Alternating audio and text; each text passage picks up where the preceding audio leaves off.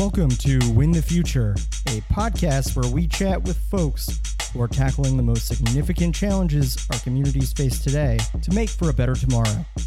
I'm your host, Brett Broster. This is episode number 21. Hello and welcome to another episode of Win the Future. I'm your host, Brett Broster, and today we have a very special guest and a good friend, Julie Nash, who is the Economic Development Director of the great city of Milford, Connecticut. And Julie, welcome. Thank you for having me, Brett. I'm happy to sit with you again. It's always a pleasure. Yeah, second podcast. I know. This time I'm feeling even better. Oh, and you crushed the last one, so this would be great. So Julie, economic development in the midst of COVID. Can you talk a little bit about kind of what your role entails and what kind of trends you're seeing? That's a loaded question because, wow, this year has been incredible. So I'll start right from the beginning. A year ago, pretty much from today, sitting in a room with all our department heads, scratching our heads saying, wow, what are we going to do next?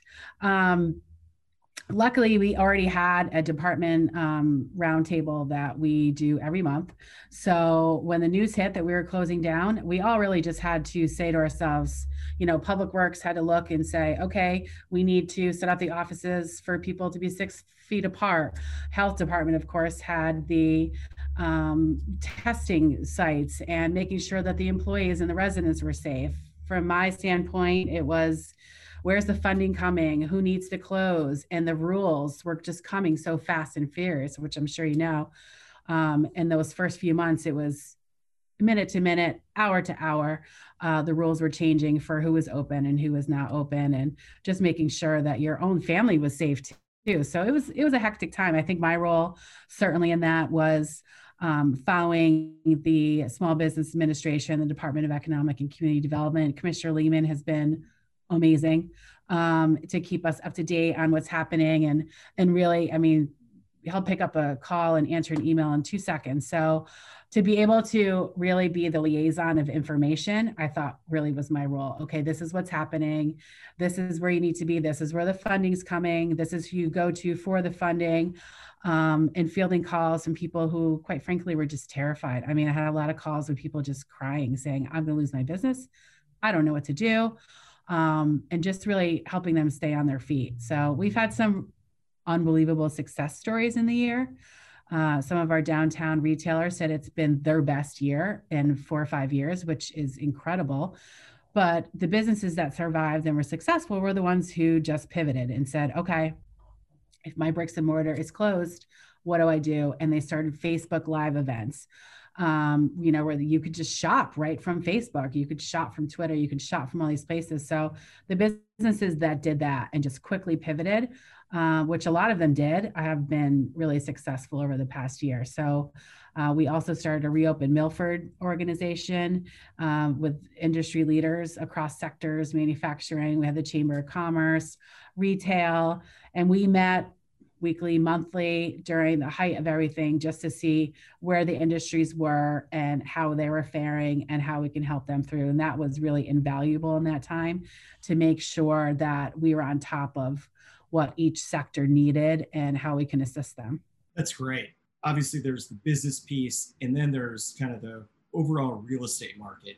And obviously, Connecticut, Fairfield County, into New Haven County has been booming with folks from New York moving out. But can you talk a little bit about that? It's been another incredible, so I keep saying there's all these silver linings, right, of COVID. There's the terrible tragedy, and then there's this terrible pivoting that the businesses and real estate markets and whatnot have been able to experience. So in Milford specifically, there's certainly been an influx of residents coming from New York. There's been an influx of residents coming from New York, very much so up until the Fairfield County line and spilling over into Milford, where we have this incredible shoreline, very reasonable housing market here, which is just skyrocketed under COVID, just like it has, across the nation.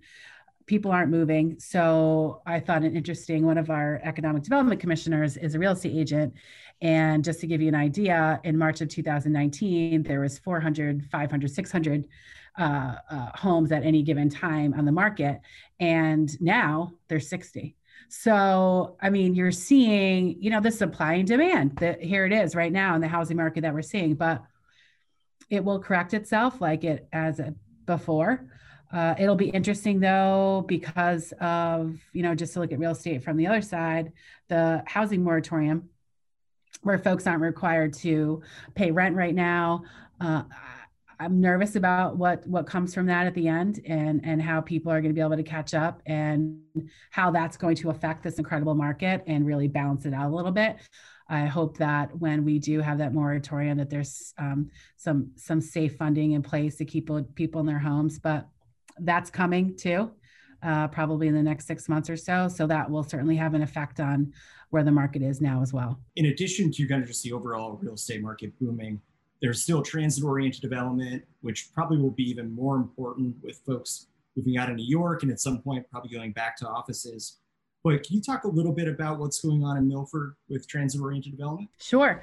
So transit-oriented development, TOD, is, for those that don't know, is about a half-mile radius around your transit-oriented area, bus station, rail, harbor, and that's what we call the transit-oriented area. So we're lucky in Milford to have our downtown, have the Metro North, runs right to pick up and drop off right there.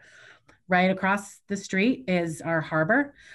We've had an influx of new housing. We're supposed to break ground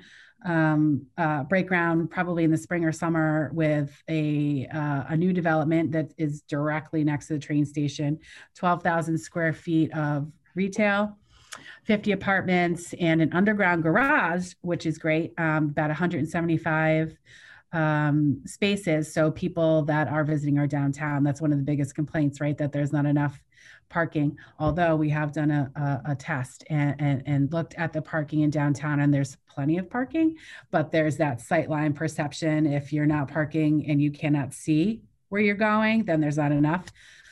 So hopefully this underground parking will allow for more folks to come and visit downtown, which will in turn help our business development. One of the things when I'm recruiting businesses or talking to them about coming downtown, it's the parking issue becomes something. So having that there and that new TOD development is going to be really helpful for the businesses that are here and the businesses that will come. And what's interesting about it is because transit-oriented development has been such a hot topic in economic development for many, many years, the state has put in quite a bit of funding to help assess putting up some more of those developments around the area to attract people into town and be able to go carless and jump on your train and go to Stanford, go to New York and work. Then the pandemic hits and people stop commuting.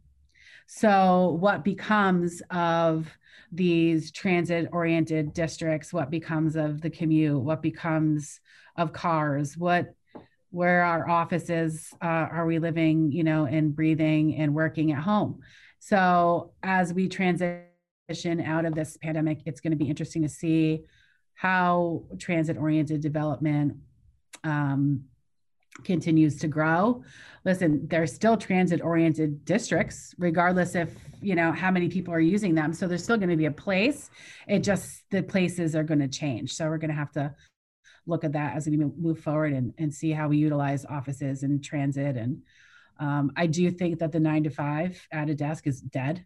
I think we were already there and the pandemic just pushed us right over the edge. I mean, look at us right now. The digital accessibility is amazing. So why sit at a desk all day? And companies are kind of looking at that overhead and thinking, we don't really need to spend that, square footage funding on an office space when, we can pare down and have people come in a few days a week. So things are going to be changing just at a very rapid pace, just like our digital companies. And, who knows what's going to happen next year with AI and all these interesting things that are coming our way. So I think we're at a pretty cool time to be alive. We've been able to experience some pretty interesting things in our lifetime. And I look forward to seeing what's coming next and kind of being on the forefront of making those policy decisions. That's great. Julie, we just need to take a quick break for a couple of commercials here. Thanks, everybody. We'll be right back with Julie Nash, the Economic Development Director of Milford, Connecticut. Win the Future is sponsored in part by Connecticut by the Numbers. If you're looking to learn more about what's happening and why, check out Connecticut by the Numbers, where every number tells a story. Connecticut by the Numbers goes beyond the headlines across the state. For Connecticut news that counts, visit ctnumbers.news or follow them at ctnumbers. Hello, everyone, and we're back for the second part of an interview with our good friend Julie Nash, who is the Economic Development Director in Milford, Connecticut. And Julie, before the break, we were talking a little bit about kind of what the future might bring for economic development. Do you want to talk a little bit about what kind of trends you think we might see in the coming years? Trends. Well, that's really, I think, a little bit kind of where we were talking before. What's going to happen with office? What's going to happen with housing? What's going to happen with work from home and the balance of those things? I think retail will certainly continue on that experience path that we've been talking about. So with the Amazons in the world and the online shopping, how can retailers remain unique and viable? And I think that's the way. They have to create an experience that people can feel when they go into their stores to purchase something. And there's nothing like touching a sweater, right, that you can try on and kind of working those experiences with people. I've seen some of the retailers have wine tastings with, some local wineries or things like that, just to distinguish themselves from an Amazon or online shopping. So I think that will continue. And I think it's fun for us too, right? To be shoppers. I'd love to go in and chat with my, local retailer and they show you kind of it's almost like a concierge service, right? Well, you're going to love this and you're going to love that. The kind of things that you're really, that special touch that you're not going to get from the Amazons. And those are the ones I think will continue to survive. And then what about offices? So one of the conversations I said I was having before, I was talking to a colleague of mine in Fairfield County, and they have a lot of developers coming to them requesting to turn office parks into housing. So does it make sense? Does it not make sense? What's a cyclical market? How long is that going to last? I don't know, right? We have to, one of those things we have to look at and see how it makes sense. But offices are now homes and homes are now offices. So it seems to be a good fit. Is there a market there? There seems to be. I think that people don't necessarily love to see new apartments come up. They like to see that ownership in town. So, but there is a market, right? You're not going to build something that people aren't going to buy. So that'll be interesting to see how the home and office moves forward. I think the WeWorks of the world will continue, because I don't know about you, but I know that when we were sent home and had to work from home every day, I thought that would have been a dream, I can, be home every day. This is amazing. It wasn't the dream I thought it was going to be. And I am so happy that I have someplace to go. Like I said, I think the 9 to 5 is dead. I cannot sit at my desk for 9 to 5 anymore. It just doesn't make sense either with the access digitally. But I need to have a place that I can go and focus. So I think that the WeWorks and those types of the district in New Haven, David Salinas created, who is a Milford resident, actually, those will have a place. I just don't know how they're going to look. So there's a lot of interesting things that happen, and they were happening anyway, but the pandemic just threw them over the edge. One of the other interesting topics that I'm really getting into, we've gotten several calls recently from some AI liaisons. So they said, in the next 5 to 10 years, you are going to be walking down a street in your town and a, Budweiser commercial can pop up because you're going to have your Google glasses on. And, you have to be on top of that now because you don't want a Budweiser commercial to come up next to a school. So I think that's just super cool and interesting how that is going to work itself out. So AI, I think, is going to have a much bigger role in our communities. And we really have to be at the forefront to see how we can be ahead of that technology as well. On that note, how have conversations been at the state level or even at the municipal level on building the right regulatory structure or infrastructure for AI to come in, kind of to your your Google Glasses point. From at least from the city of Milford, it's just an initial conversation. How we regulate it is still to be determined, but we're going to need to regulate it, right? I mean, because of that, it's just like, we have regulations in place now that there can't be a liquor store 300 feet from a school. So we'll adapt some of those regulations that we already have in place, I would assume, and get a committee going and study it and look to see what other cities and towns are doing. But there's people actually making, careers out of it right now, and having these companies that will, the folks that are coming out to us and pitching us, that they will write our regs. They will be the liaisons between the Googles and those ad campaign companies, and they would manage that, if you will, for a certain price. So there's all these new businesses popping up just from, the new technology going forward. So it's interesting. I'm looking forward to seeing how that moves and how we work it out. And will it be, I'm assuming we're going to do more of a, citywide regulatory attack than a blanket, state of Connecticut attack. So I haven't really spoken to anyone at the state level on this yet. It's really just been something we've been talking about internally, but I'm sure that some of the other cities and towns have been talking about it. So I'm excited actually to see how it works out and see what type of new businesses and technology come from it. And kind of along those same lines with, I know there's been we had Lieutenant Governor Susan Bysiewicz on, who was talking about how so many new businesses are popping up during the pandemic. Have you heard from a lot of new business owners coming online? And if so, kind of what are some of the major questions you get? It's been really interesting. So through this pandemic, right, there's this horrible tragedy, of course. So many of us have known and lost people, and it's devastating. And then you have that with this juxtaposition of this pretty decent economic story. Our city of Milford, we have had more new business starts in 2020 than we did in all the decade prior, which is incredible. I mean, who would have thought that would happen? I think what's happening is that specifically for this year, people either got laid off, they moved out of the city, like we were talking about before, and had a little bit more time, and they're starting those businesses that they've always dreamed about and decided to just take a leap. And I've seen a lot of that this year. I've seen a lot of people just saying, you know what?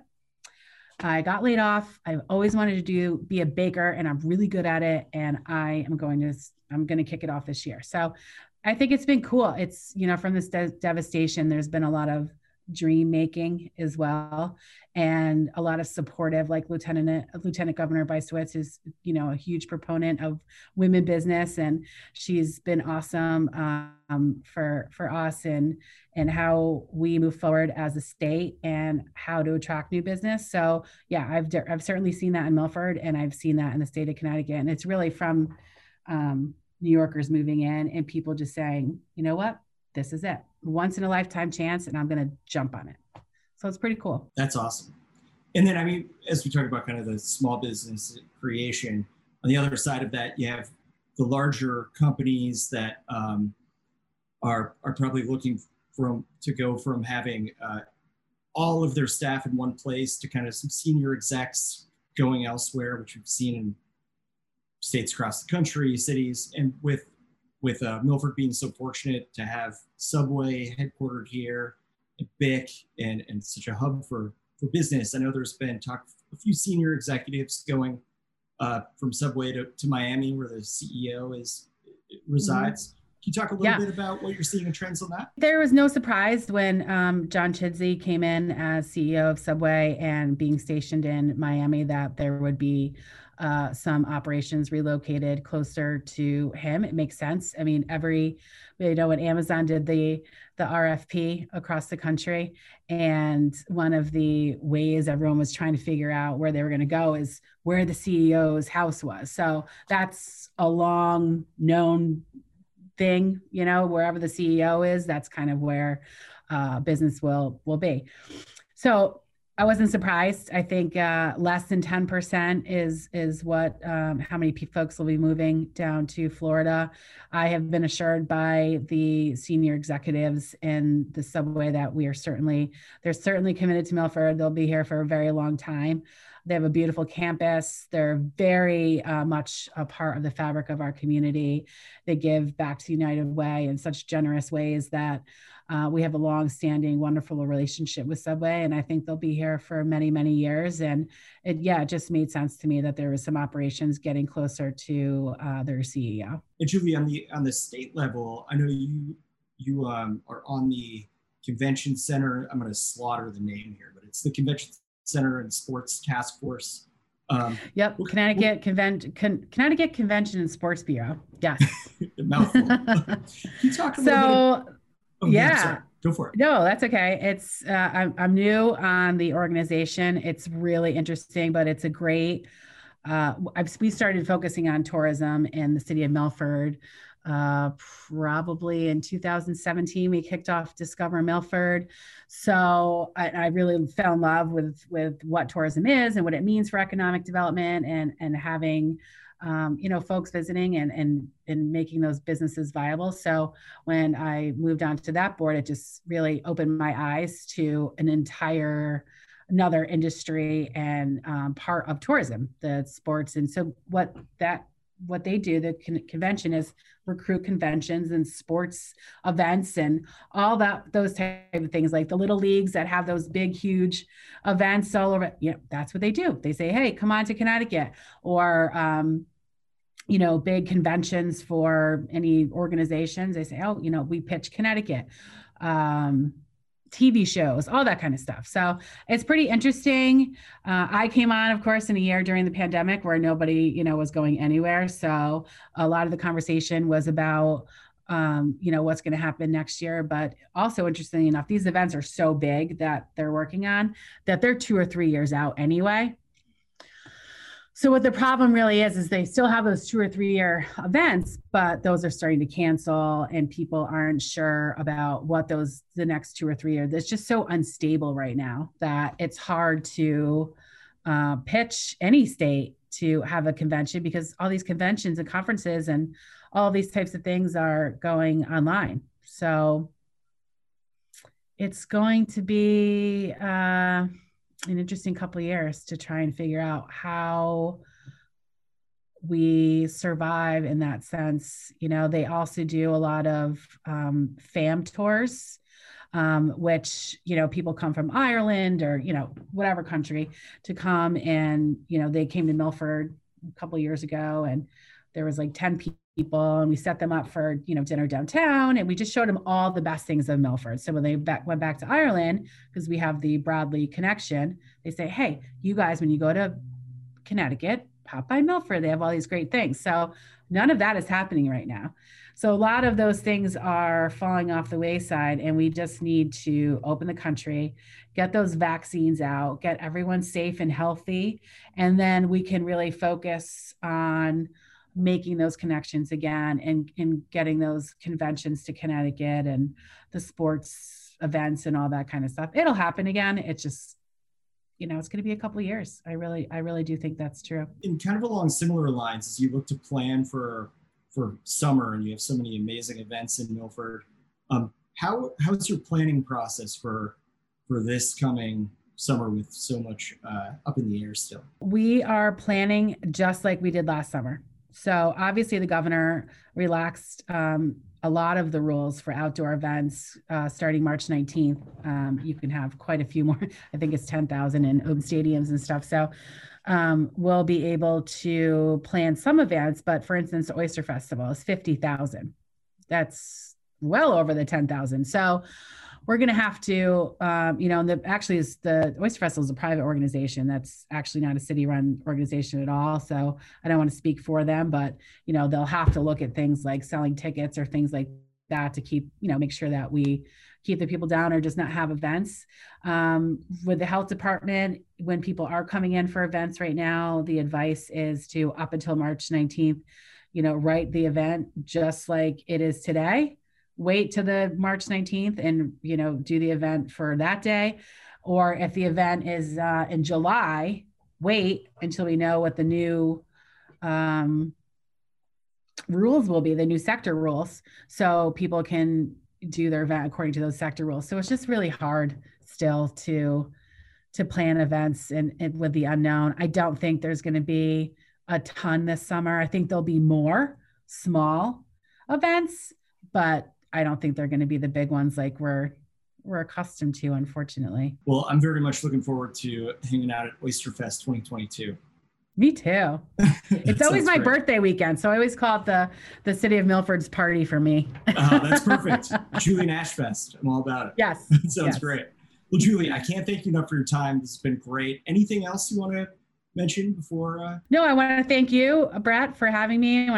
Brett's a resident of Milford, so he's given a lot of time to some efforts here in the city. And I thank you for what you've done for the city of Milford, and I look forward to working with you more. Well, that's mutual, Julie, and thank you so much. I appreciate it. And thank you, everybody, for listening to another episode of Win the Future, and we will be back next week. Thank you for listening to the Win the Future podcast, sponsored by the strategic communications firm, A Better Campaign.